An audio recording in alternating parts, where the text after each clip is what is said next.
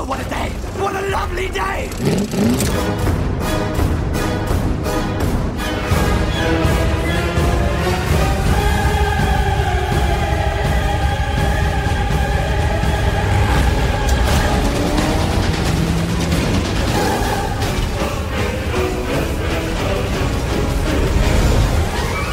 Welcome to the Mad Max Minute Podcast, the daily podcast where we break down Mad Max 1 minute at a time. I'm Rick. And I'm Julia. And today we are talking about minute 83, which begins with Max seeing a motorcycle on the side of the road, and it ends with Bubba Zanetti running over Max's arm. That's really gross.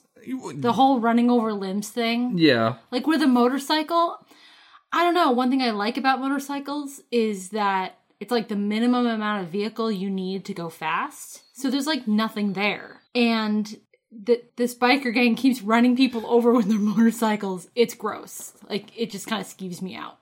And especially with this shot where you can like see him run over his arm. It's just, yeah. Yeah. Well, we're not quite there yet, luckily. You have a little bit of time before we get to that part. Because we start off this minute with Max driving in the black on black. He has passed that god-awful truck that we had yesterday, going so slow with that tractor. I was listening to the crew commentary, and they said that they paid the driver of that truck in a flat of beer, like everybody else that was an extra in that movie got paid in beer. I hope it was warm, and that someone dropped the flat, and it was kind of really fizzy, and the guy had to like sit there and let it calm down before he was able to open it, because I'm that frustrated and bothered by that car. Wow. And when a car, I mean giant truck, because we're way past it at this point, and I'm still dwelling on it. I'm a little bitter about it, I must say. Anyway, Max is past that now, and as he drives into the prohibited area, he's got to catch up to Bubba and Toe Cutter, who he was following before. And as he's driving down the road, we start to hear dispatch. We heard him technically yesterday, but it was rather unintelligible, really hard to pick out. At this point, we're able to pick out what dispatch is saying. So they say that they've got a code unspecified, they have a query locate on a black pursuit special, unauthorized use by a main force officer. This is designated as a potential code 3 red alert. And I find it interesting that dispatch is finally willing to designate something as a code 3. Potentially. Yeah, like baby steps, of course. Yes. But we have had instance after instance of regular officers referring to things as code 3s, and specifically referring to the opening chase of the movie as a code 3, when Knight Rider escaped custody, stole a police vehicle, and started running. And so my best guess is that a code 3 is a stolen police vehicle, because it's exactly what the first race was. That's exactly what this situation is now. Someone has taken a police vehicle. Max took it without asking for it, and he kind of went AWOL with it. Knight Rider obviously just straight up stole it to go joyriding with it. So back in the beginning of the movie with the Knight Rider chase, dispatch would not call it a code 3. Right. What was it? A 44? It was a code 44. A blockade was not necessary. So what do you think a code 44 is, if not a stolen police vehicle? Probably just a observe and report type of situation. I'm guessing that it might have been that, and this is way after the fact to be mentioning this as a theory, but it could be that the Knight Rider was let go on purpose, and the idea was that they would follow the Knight Rider back to the other acolytes, but Sars and Scuttle were not clued in on that, and so they kind of ruined that plan. That's an interesting theory. Yeah, like I said, it's way far off to be saying things like that. But I'm willing to bet, a code 44 is probably just, follow at a distance, don't get involved. Whereas in this instance, they want to find and get back the black on black, because it is the most powerful vehicle in the MFP's arsenal. Yes. So I actually listed every time that a code 3 was brought up before in the movie. Obviously, Sars is the first one to mention it back in minute 2, like I said, with the Knight Rider chase. Fifi refers to the Knight Rider chase later as a code 3. And then when Max and Goose are picking up Johnny after the Chevy after the Chevy smash up, Max refers, hey, Goose, you remember that code 3. Right. So this is the fourth time. So the officers are referring to that as the Knight Rider chase as a code 3, even though dispatch was adamantly not calling it a code 3. Right. So, like I said, it's nice to see dispatch taking baby steps to get working up to eventually calling something a code 3. Oh, okay. So as we're driving, hearing all this dispatch talk, Max is keeping an eye on things, and he notices a hole in the fence on the side of the road, and beyond that hole is a downed motorcycle and a body that's just kind of lying there in the middle of the field. It occurs to me that the crash that we witnessed Goose have when he flew off his motorcycle was much grander, much larger scale than what would have had to have happened to Johnny to put him in that position. His bike was not very far beyond the fence. He was not very far away from the bike. Mm-hmm. And Goose got right up from his accident. So I think they underplayed the trap. I mean, it worked, so, whatever. Yeah. But I think it was too small scale. I think the bike should have been... the bike wouldn't have been mangled per se, but maybe if it had looked like it had tumbled more, like been in a more awkward position. It looks like, from the positioning, it looks like he lost control, went off the road, the bike fell over, and then he fell off the bike. Like, it looks like nothing happened. Yeah. I think that's why Max is so cautious of the situation when he gets out of the car. Yes, because it's obviously a trap. Yeah. And I don't know why he gets out of the car. Well, I don't know why he stops. I can understand why he stops, because he's hunting bikers. And this is a bike that he has seen before, because Johnny was the one in the back of the pack. Johnny was the first one he ran off the road, and so now he's seeing the same exact motorcycle. Like, he needs to stop and check it out. Yeah. And the fact that he's getting out of his car with his shotgun at the ready, keeping his head on a swivel, looking out for things, I think that's very telling that he's able to look at this and just sense that something is not right. Yes. And we kind of get that sense as a viewer, because as he's driving down the road, we have the soundtrack. There is music playing, and as soon as he pulls off to the side of the road and gets out, the music cuts out and everything is real quiet, with the exception of some crows that we can hear, but we can't see them. Mm-hmm. And so there's that whole... Ooh, that's symbolic. Yeah. The birds that represent the gang members, they're around. Yep. But we can't necessarily see where they are. So about the crow thing, real quick. Yeah. Sometimes I have trouble with it because there also seems to be a lot of sheep in that area. And I think sometimes we're hearing sheep. And I know it sounds weird, but I think the sound of sheep and the sound of crows is kind of similar. And sometimes I'm not sure which one we're hearing. In this scene, I think there's both. Yeah, I have a hard time attributing that sound effect to sheep, though. It sounds too much like a squawk and not so much of a... But sometimes it's just too soft. It sounds like a lamb. I mean... Sometimes, yeah. You hear what you hear. Yeah, I guess so. So you... Okay, if every time I hear a sheep, you hear a crow, that's a lot. They're in there a lot. Yeah. I just thought it was, these are fields. Mm-hmm. And... there's animals in the fields, and they were getting in there. Well, see, now you've got me curious. So I'm going to jump on my phone here, and I'm going to find a video of sheep noises. Sheep noises. Okay, so this is just a little 24-second video of sheep noises that's on YouTube. We'll see what it sounds like. Okay, yeah, that sounds nothing like what I'm hearing. So maybe crows, just the sound isn't always as sharp as you think it is. Yeah.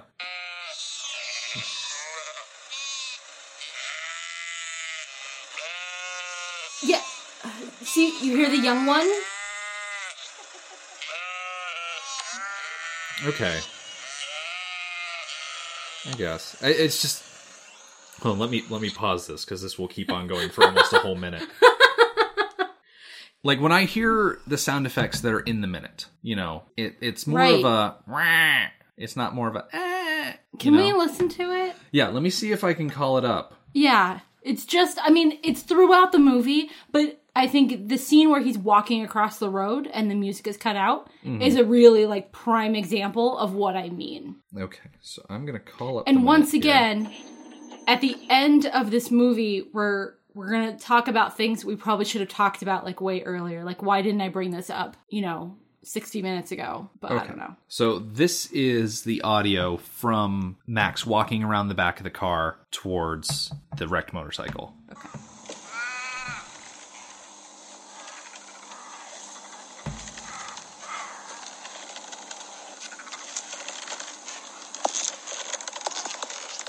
Okay, well... It's hard to hear anything I said, above the leather. Okay, there was that one initial...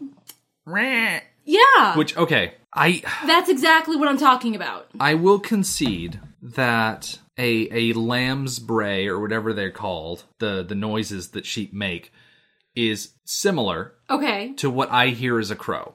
Okay, so even that first one that was, like, softer, you still think that was a crow? I still think it's a crow. 'Cause Okay. I feel like Then there's way more crow in this movie than I thought. Yeah, I feel like if there were meant to be sheep, that we would, see more sheep.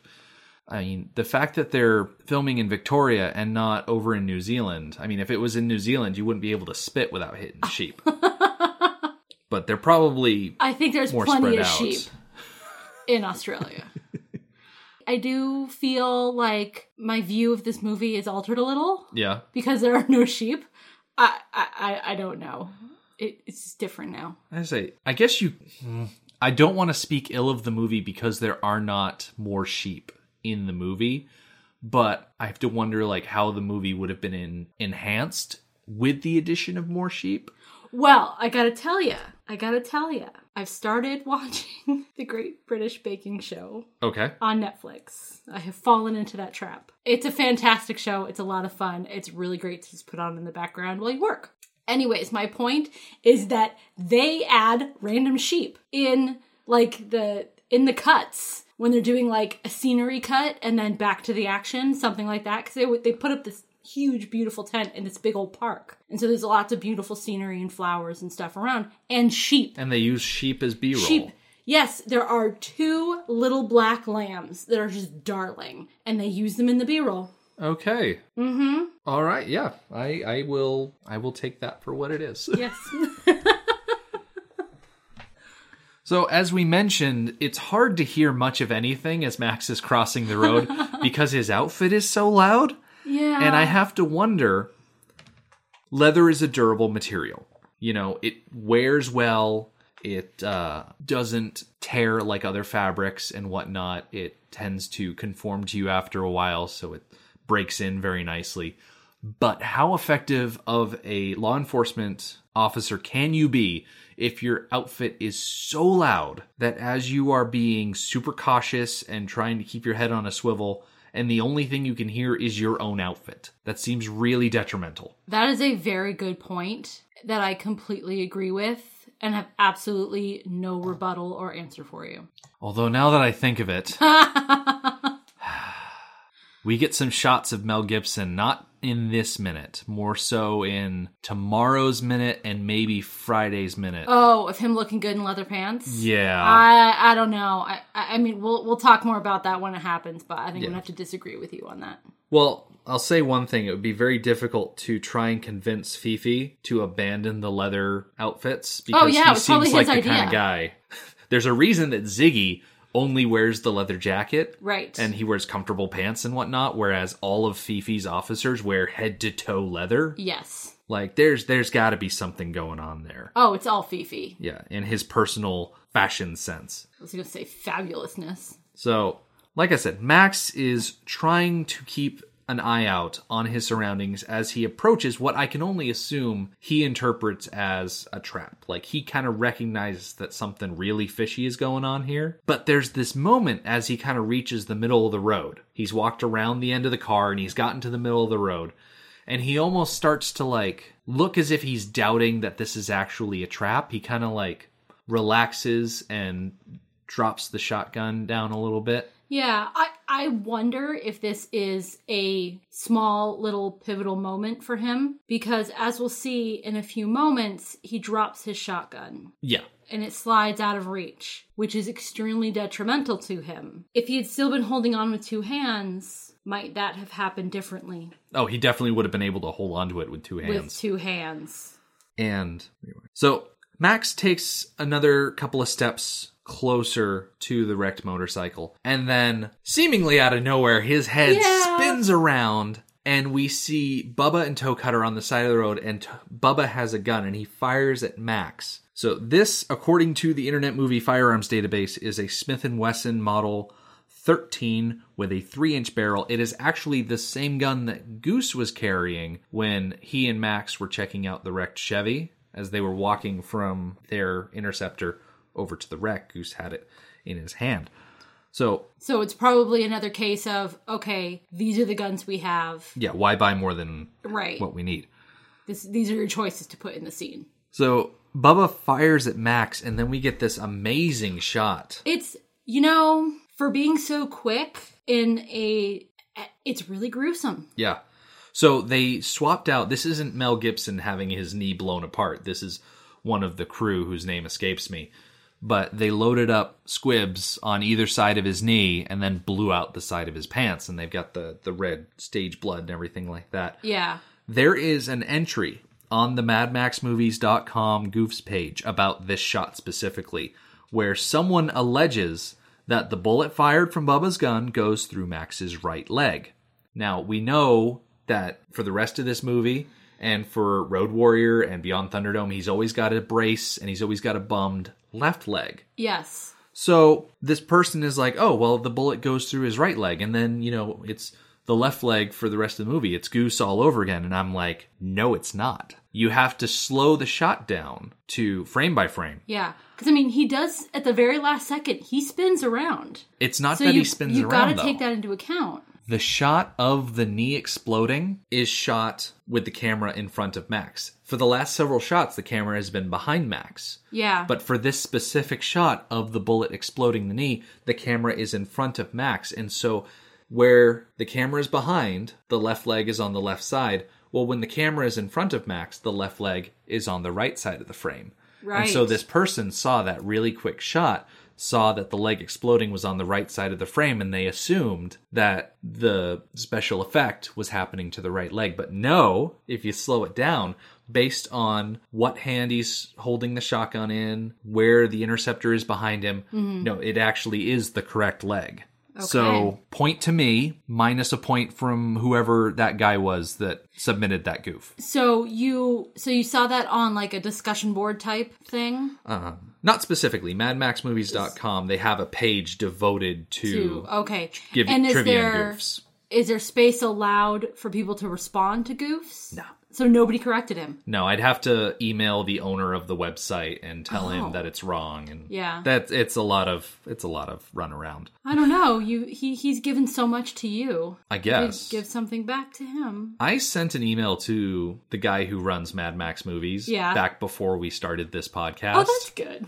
And I never heard back. No. Ever. But you let him know, hey, we're doing this. They're like, hey, we're doing this. You interested in contributing at all and whatnot? Oh, he's contributed plenty. That's true.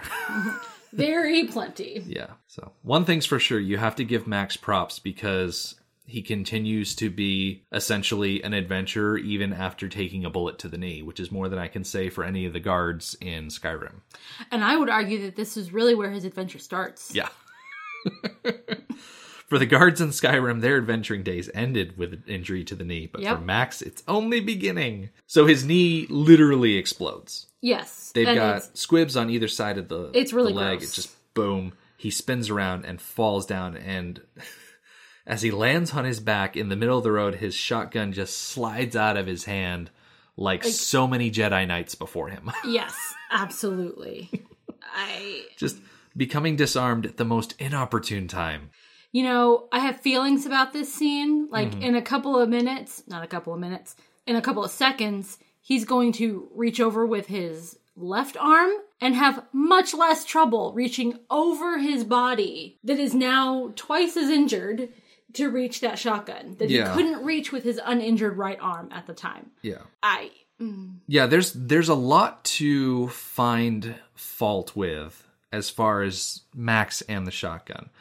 So, just to set the scene here, Max is now lying on his back. His shotgun is just out of reach. Johnny is over in the field. He has now stopped playing possum because the trap is already sprung. So he pops up because he wants to watch. And as Max looks behind him, he sees Bubba and Toe Cutter getting on, starting up their motorcycles and riding towards him. They are going to just hit him square on.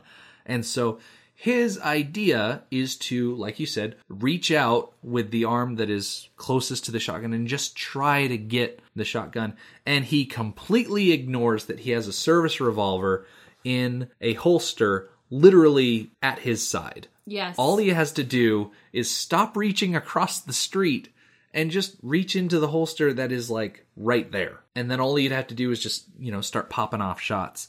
But he insists stubbornly on trying to get to that shotgun. And it's like, why? What are you doing, dude? Yep. Be aware of your arsenal. Dearly. Oh, he's like sitting there. It's like he's trying to use the Force or something like that. Yeah, well, it worked a lot better for Luke. Yeah. Although, if Luke Skywalker, instead of being threatened by a Wampa or whatever the giant ice creature was on Hoth when he pulled the lightsaber out of the snow, if it had been like a couple of bikers that were like riding at him down and whatnot, on him, that might be different. However, I will say that when he was on Endor and it was him with his lightsaber up against the scout troopers that were on the speeder bikes rushing him, he was able to deftly move aside and then cut the front of the speeder bike off. yes. Yeah. So basically, Max is no Jedi. That's a roundabout way of getting to what I'm saying. Yeah. Max needs to let go of his hate and Trust in the Force. trust in the will of the Force. But he doesn't do that, and so his arm gets run over. Yeah. So, like you said earlier, It's gross. it's a special shot, because it is a right close-up shot of Bubba's tire going right over this arm. Mm-hmm. Just wondering how he ever has use of his arm again. I mean, the bone would have been crushed, not just broken, not snapped in half. It would have been crushed. And so would have the muscle and all the arteries and veins. Like, they all would have been crushed too. Like, how is this arm ever functional again? Yeah, because He didn't get medical attention. Yeah, it's the kind of trauma that you would imagine would actually mean something. And it's the same trauma that just killed his wife. Yeah, she lost an arm Yeah.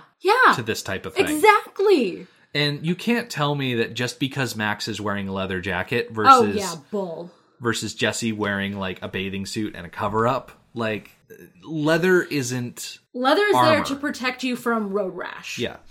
And that's it. Leather armor may provide bonuses to like energy damage resistance and some ballistic damage resistance, but if you have a bludgeoning weapon, like leather is not going to help you. Like it's just going to flex out of the way and you're going to take the full brunt of that. Right. Sorry, I dipped into Fallout armor statistics and whatnot when I was talking about resistances there. Sorry. But hey, at least the Fallout series is post-apocalyptic like the Mad Max series. So Very true. it's somewhat related. So this shot was achieved by taking away Mel Gibson. They didn't actually have him get run over. They put in George Novak, the head of the stunt team, and dressed him up in the outfit. And what he did is he actually cut a hole in the road that was kind of the outline of his arm. And then he packed that hole with foam that he had spray painted black.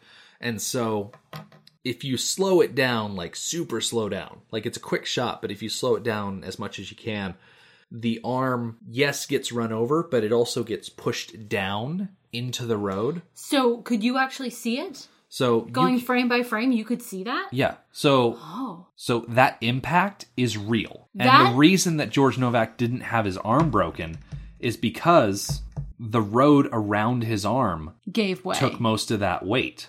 Like you can kind of see, we've got a still shot on the video playback, and you can actually see his arm getting pushed down into the road. That is very scary. Yeah. So that arm, it's, getting pushed down. George Novak probably had a pretty bad bruise. Yeah. I'm sure he probably also had some, like, plating or something underneath the leather jacket. Yeah. So, seems to me that the title of the head stunt coordinator is really just code for having to do all the most dangerous stunts yourself. Right. That seems 100% on the nose exactly what it is. Okay. I mean, when you design all of the stunts, the only way to ensure that they're done correctly the first time is to do them yourself. Just do them yourself. You know? Yep. Doesn't hurt. Well, it does hurt. I'm saying, like, metaphorically, it doesn't hurt to do it yourself. But, like, physically, yeah, it does hurt. Yeah. To do it yourself.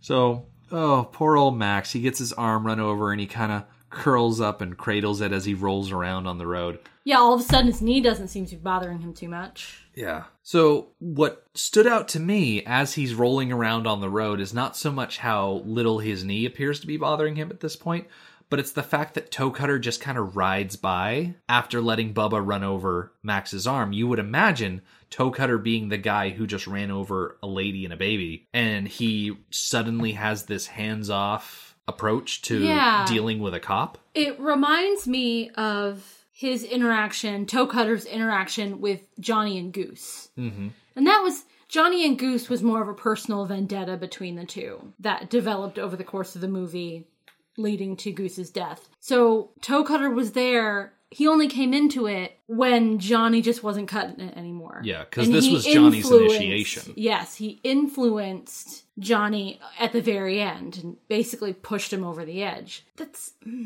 not really what is happening here. This isn't Bubba's pet vendetta. Nope. It has nothing to do with Bubba. It's a direct result of Toe Cutter's personal vendetta against Jesse. Yeah. So I don't know why he's not taking a hands-on approach. Yeah, Toe Cutter could have... I think you said it perfectly. He could have at least, like, kicked out a foot and, like, kicked Max in the face or something. Yeah. That actually might have killed him. Like, the boots that they wear, they're, like, metal boots. Tipped. Yeah. They have, if he'd like, gotten these a little good metal kick to the head, caps on them. he could have killed him right there. Yeah. Be like that old comedy thing. Boot to the head. I don't remember who did it, but, you know. Okay. Boot to the head. Boot to the head. Okay. I have no idea what you're talking about. That's fine. I don't have the ability to properly attribute it anyway, so okay. I'm no good either. All right. So we end this minute with Bubba and Toe Cutter riding past Max. They are kind of going into a maneuver to turn around and go for a second pass, and Johnny is just kind of outstanding in his field. Yes. Not that he is himself outstanding. He is field. Just out in a field standing. What's the... You know the organizations that are like super generic, like Wisconsin cheese and eggs, and they put commercials for, it's not for a specific brand, it's like, yay, eggs. Yeah. You know what I'm talking about? I know what you're talking about. Okay, there's one for like California cows. Pretty sure it's California cows. And their thing is that they are outstanding in the field. That's like their phrase or catchphrase, is they're outstanding in the field. Yeah, I think I've seen commercials. And pictures of cows just outstanding in the field. I think I've seen commercials that they've put out where, like, a cow will start out in Wyoming or Montana, and it'll be, like, really cold and snowy. And the cow will just, like, start walking, and another cow will be like, where's Jim going? And it's like, oh, he's going to California, where it's warm. Yes. And it's like, happy cows live in California. Exactly. That's exactly what I'm talking about. Yeah. Yes. Outstanding in the field. It always makes me laugh. Yeah. Well, if you want to be considered outstanding in your field, you can go visit our website, which is madmaxminute.com. You can follow us on Twitter at madmaxminute, like us on Facebook, and join our listeners page, Mad Max Minute Beyond Microphone. Thank you for joining us for Mad Max Minute number 83. We'll see you tomorrow. Motorbikes and leather men.